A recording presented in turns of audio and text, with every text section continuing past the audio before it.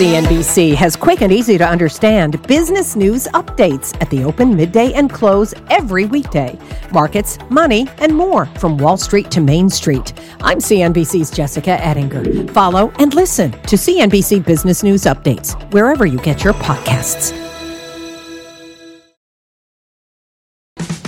Hey there, we're live at the NASDAQ market site on this summer Friday, and Tim here, stuck around for the big show. Here's what's coming up. Delta shares have been up and away this year. And Mike Khouw and his co-pilot Tim Seymour think the sky is clear for the stock ahead of earnings next week. They'll lay out the trade. Plus, the Dow hit a new record this week. But there's a handful of stocks sitting on the bench because the Chartmaster says there's one name to play for a breakout. He'll tell us what that is. And financials have been on fire, but Mike Khouw says it could be time to take your money and run as the group gears up for earnings this month. It's time to risk less and make more. The action begins now. And we start with the financials, a bright spot in the markets today. The XLF Financials ETF hitting a fresh 2019 high, now up 6% in just the last 3 months. But with earnings season just around the corner, should you take your money and run? Let's get in the money and kick it over to Mike Khouw in San Francisco. Hey, Mike. Hi there. Yeah, so, financials is an interesting situation. As you pointed out, I mean, it's a great performing sector so far this year. And one of the reasons for that clearly was that when they hit those lows in December, a lot of the big names in the group were trading at very cheap multiples. Oftentimes with the big banks, people like to look at their price to tangible book. But we have gotten a situation here where these stocks have actually moved quite sharply. And they're getting, I think, maybe towards the upper end of their valuation range that we've seen over the last couple of years. What's interesting, too, to me is that in the same time frame, we've seen implied volatility, the price of options, drop considerably. And we're going into now a period when most of the largest constituent of the XLF are going to be reporting pretty soon. And we're talking about, number one, Berkshire Hathaway, and of course the big banks. We're talking about JP Morgan, Citi, Wells Fargo, and so on.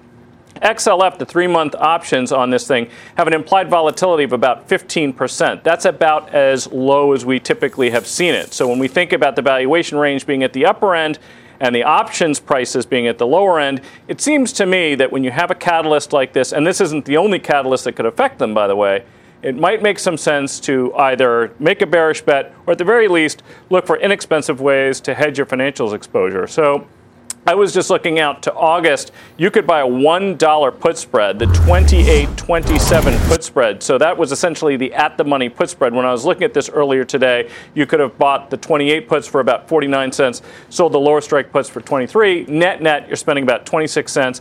Remember that when we buy put spreads, we're usually looking to spend somewhere in the neighborhood of a quarter of the distance between the strikes. So in this case, that's 25 cents. So that's right where we're looking for in a sweet spot, nice 3-to-1 payoff there.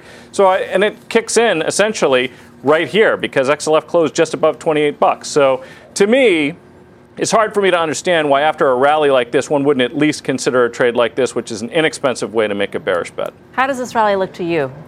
Well, remember, if you think about it, year to date, S&P's up 19.2, the financials up 18.3, BKX only up 16 and change. So adjusted for beta, they have a higher beta in the market. They're actually pretty bad performers. And in general, if and as this rate environment continues, and that's the bet, the banks in principle aren't going anywhere. Yeah. Look, I'd say two things about banks. One is that we've been in this environment where banks have had so many headwinds in terms of yield curve compression, et cetera, that actually we've probably faced the worst of that in this short term, in my view. I think we've actually seen, obviously, as the Fed has stepped in to ease some tension on where they're going with rates or add some stimulus to the market, you've seen some steepening of the yield curve. We just got through the CCAR events. JP Morgan, to me, I was impressed by the fact that these guys almost flunked the first round as a function of trying to be more aggressive in terms of their dividend payout. JP Morgan has underperformed the group actually over the last couple months. And to me, this is the best of breed. So if I was going to be playing XLF here, I'd probably either be doing it on a spread with a JP Morgan long and short against the XLF. But either way, I kind of like the banks here. I think they've been much maligned with increased payouts, great valuations relative to their own history, and I think they've underperformed the S&P by 2% in the last year. Something you and I were talking about a show or two ago is about the brokers versus the banks. Goldman was one of them. I mean, if you had to choose that choice, so would you rather sort of Goldman or Morgan Stanley versus a money center bank. Would you rather do it? There's so much that I love right now. I love being on OA on a Friday afternoon. I love the fact that Carter stole the mantle from you and threw a would you rather at me. What the heck is going on? And I'd love to answer that. And I think ultimately, if I could would you rather back, I'd say, I'd rather a Blackstone rather than a money. So if I'm looking at the components of the XLF, I'd actually like to break it down and then say, one of the private equity firms that actually in a lower rate environment is seeing more exits. Blackstone's been a monster. It's just such a new high the other day this week. That's an interesting call. Mike, I know you have until August for this trade, but in terms of the financials, usually you get, them sort of trickle out in a clump, but JP Morgan usually goes out first. Citi goes out in the beginning as well. How actively do you manage this? If you see that initial drop, are you inclined to maybe even take it off beforehand?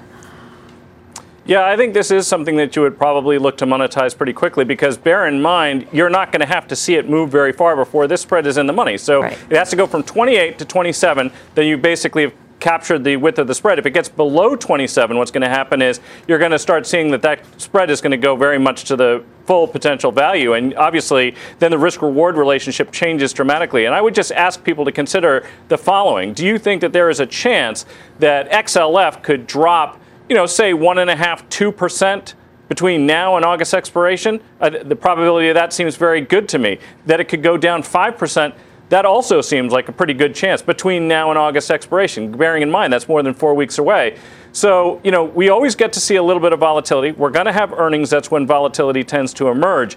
And on the valuation front, I would just leave you with this one last thought as well, which is that low rates obviously would encourage people to borrow, but they still need to go out and do it. It's one of the things that we've seen in real estate mortgages is that when real estate home prices are very high, sometimes you're still not getting the origination that you would hope to simply because it's preventing from new buyers from entering the marketplace, even though you have those very low rates. Mm-hmm. All right, good points there. From financial fever to stocks that have been left out in the cold, check out some of the Dow stocks that are deep in the dumpster. Walgreens, 3M, Caterpillar, Boeing, Intel, United Health, all down double digits from their 52-week highs, even as the Dow touched a record this week. But the chart master says there is one name that could play catch-up. So, Carter, head on over to the plasma. Show us what we're looking for. Sure. So this is a retailer, and actually that's kind of the point that Grasso was making. Maybe there are retailers. Now, Macy's, we'll see, but let's focus on WBA. This is a retailer, or you can call it a healthcare stock, but what you can call it is a laggard. And the issue is, does it play catch-up? I think there's a trade. Here is a 2004 to present, and you've got our divergence, right? In fact,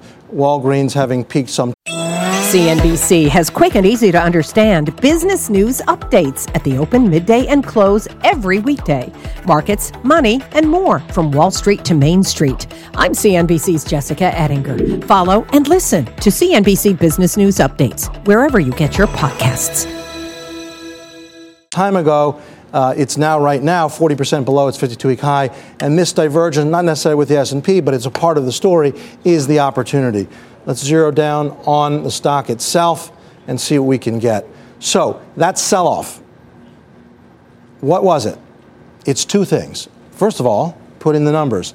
It is a 50% decline, 40%. Here's a zoom so you can see the number, right? That's a big sell-off. And not only is it a 50% sell-off, it's right down to support, right? So it hit that line, really quite nice, right? Finding a level where, in principle, support comes into play. And the whole thesis here is that having sold off 50% down to a level where rebound potential is high, that will play for a rebound.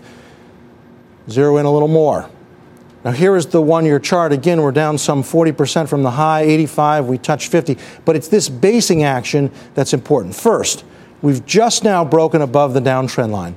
We've just touched it. Let's get that zoom again, and you can see it. We are now officially above the line. That's important. Where might this go? We close at 55.19 today. Let's go a little more. I think ultimately we're going to get close to filling this gap. This line here is at 59, so it's 8% plus minus is what I'm looking for. And I think this basing, this diverged with the S&P, and the fact that it was a 50% sell-off down to support is the opportunity. Walgreens on the long side.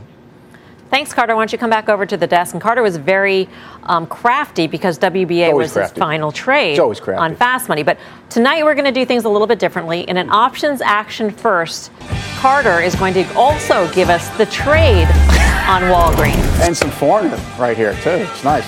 So break it down, Carter. Sure. So putting on a risk reversal, I guess. Basically what this is, stock closes at 55.19.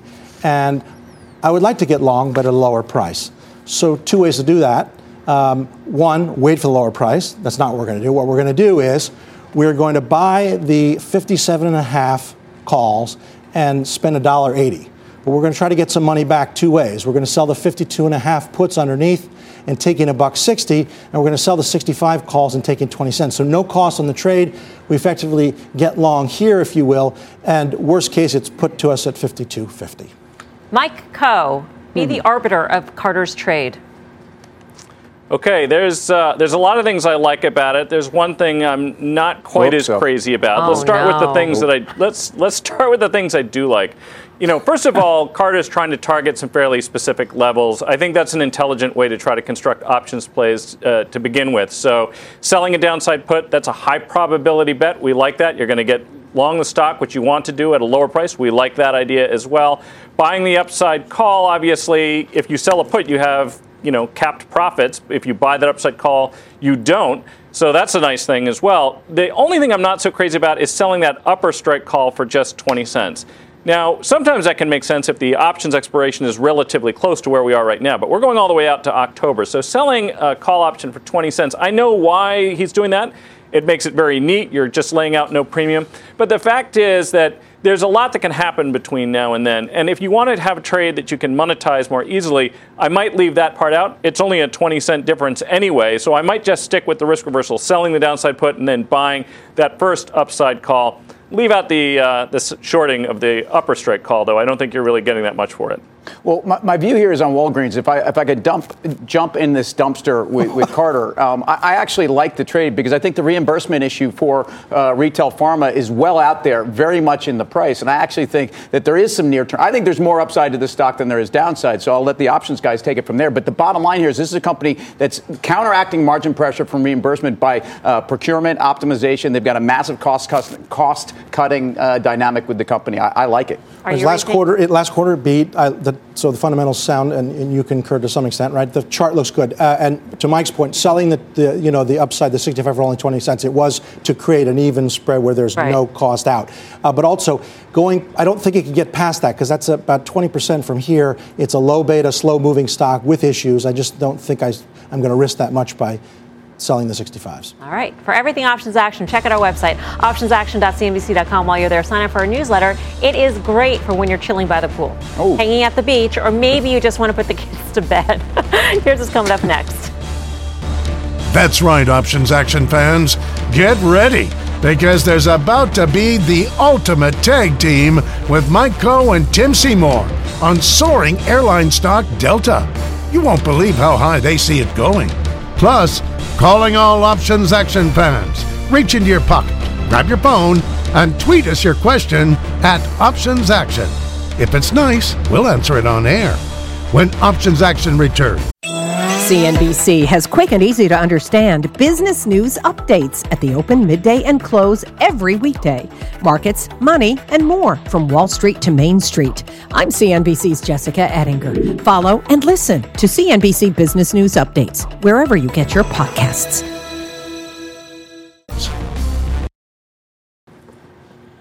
Welcome back to Options Action. Delta hitting a bit of turbulence today after a nearly 20% run this year. But with earnings next week, Tim and Khouw think it could be clear skies ahead. So you know what time it is.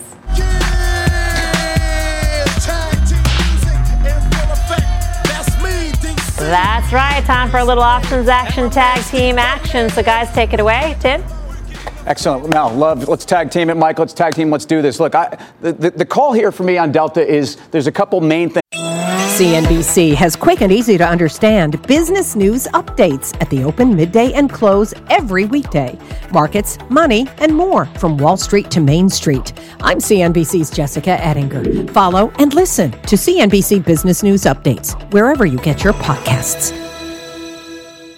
About this has now become the best of breed of all the majors. First of all, they just gave you their second quarter EQ guidance, where they told you at the top end of the range. They also reaffirmed that RASM is going to be at the better end of expectations. Again, that's revenue per available seat miles. So for airlines, something people are watching. Guess what's happening for these guys? They're actually benefiting. That's right, benefiting from the MAX. And I'm talking about, obviously, Boeing's issues that's had capacity issues and lowered the ability of some of the core competitors, especially United, to be able to meet some of the demand. They've picked that up. And it's amazing how Delta's management team seems to be avoiding some of the potholes in the industry, of which there's always something for airlines. These guys seem to be doing it. To me, this is very much a high conviction long, and I want to just show you the chart on this thing. And the reason is that because not only has it held the bottom end of a range, if you look back over a year, and again, I am talking about these levels somewhere right around 50. It's been a very nice tight trading range. And yes, I actually think we could start to kind of head up that way because the fundamentals have become so interesting for a company that's probably as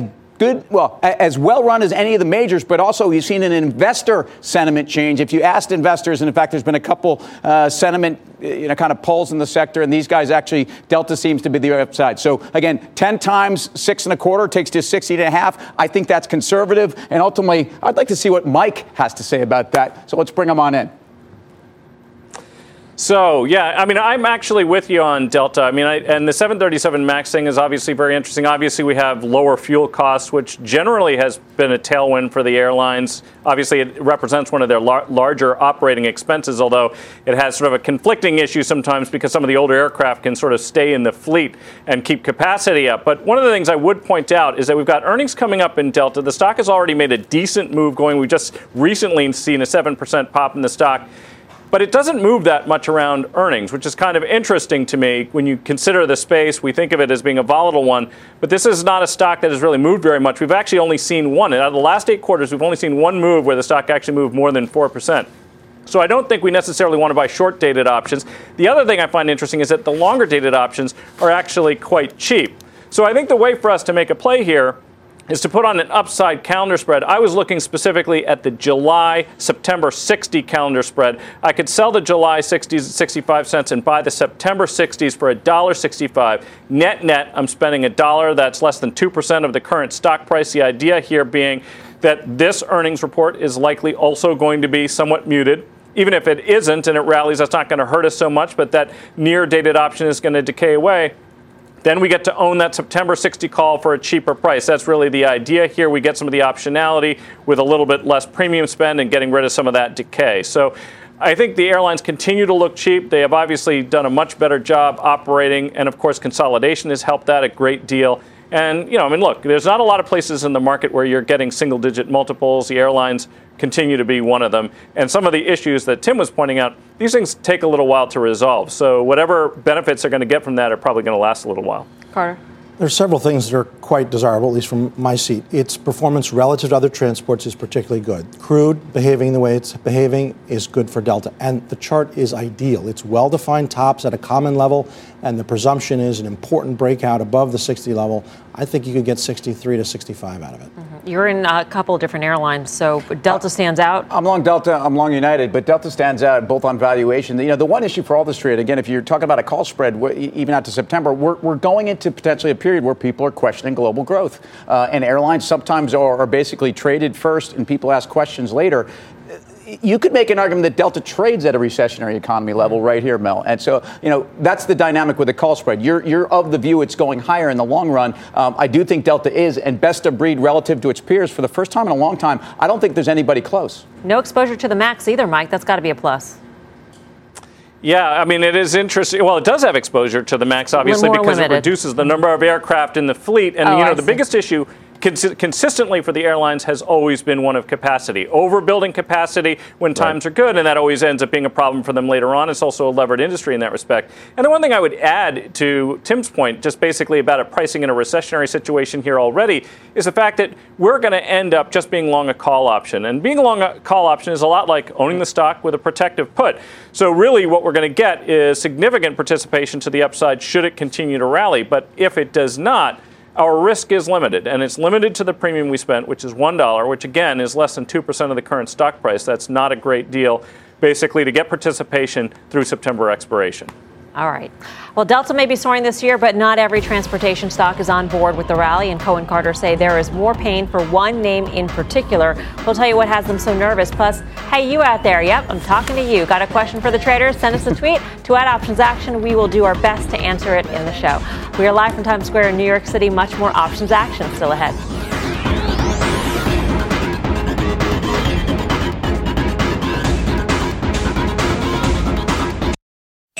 CNBC has quick and easy to understand business news updates at the open, midday, and close every weekday. Markets, money, and more from Wall Street to Main Street. I'm CNBC's Jessica Ettinger. Follow and listen to CNBC Business News Updates wherever you get your podcasts. Welcome back to Options Action. Time to take a look back on one of our open trades. A few weeks ago, Carter and Mike made a bet that FedEx would break down. FedEx is back at its Christmas low. Now, it's bounced a little bit, and I think that's obvious and elemental. But the question is it really going to carry much further? I think no. I'll make a bet that this is the beginning of yet more trouble. I was looking at the July 170, 175 call spread, and I want to sell that call spread. Well, that trade is in ship shape. FedEx is down 4%. So, Mike, how are you managing this? Yeah, so you do need some management on this trade here because we sold that call spread for just under $2. You could have bought it back on today's closing prices at 25 cents, which means essentially all the money that we could make, we have made. However, assuming Carter agrees that we want to stay short FedEx, what one could do is roll this trade further out in time after you cover the short bet that we've already made. Carter? Right. So obviously what we have, we've eaten most of it. Now the question is to just go on to something else or, as Mike is saying, stick with this in a different form or fashion. I think we do. Something must be wrong with FedEx. It even put out its numbers so we don't have earnings risk ahead of us, and the stock just will not perform. I love the insults here. You call it obvious but elemental is a way Carter throws some shade on options. I love it. Look, I think FedEx has seen a lot of shade over the last couple months. The fact that their full year 20 guide is out there, I think there's an opportunity for a lift in the stock. I think there's a lot of bad news in it. Trough valuation. All right, coming up, tweets and the final call. Welcome back. Time to take your tweets. Adrian asks, how far out do you buy protective SPY puts in both expiration and strike price? Mike, what do you tell Adrian? I like 60 to 90 days, and I like the 30 Delta puts, which on SPY would right now translate to the 290s, which we're trading right around $4. But selling the 270s against it for $1.50 cheapens it up a bit. So that's the trade I would look at here. That was a lot in a very short amount of time. Time for the final call. Let's go around the horn. Mike Coe, what do you say? Yeah, I'm with Tim, and I like calendar spreads in Delta. Carter Braxton Worth. If you want a stock, Walgreens Boots on the long side. If you want a stock, try gold. That's a double final trade, final call on the same stock. Nice.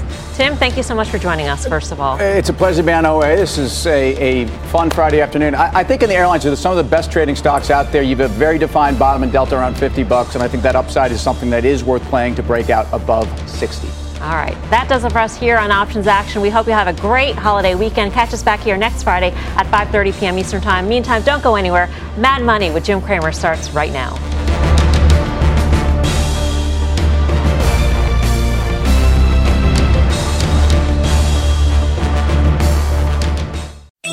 CNBC has quick and easy to understand business news updates at the open, midday, and close every weekday.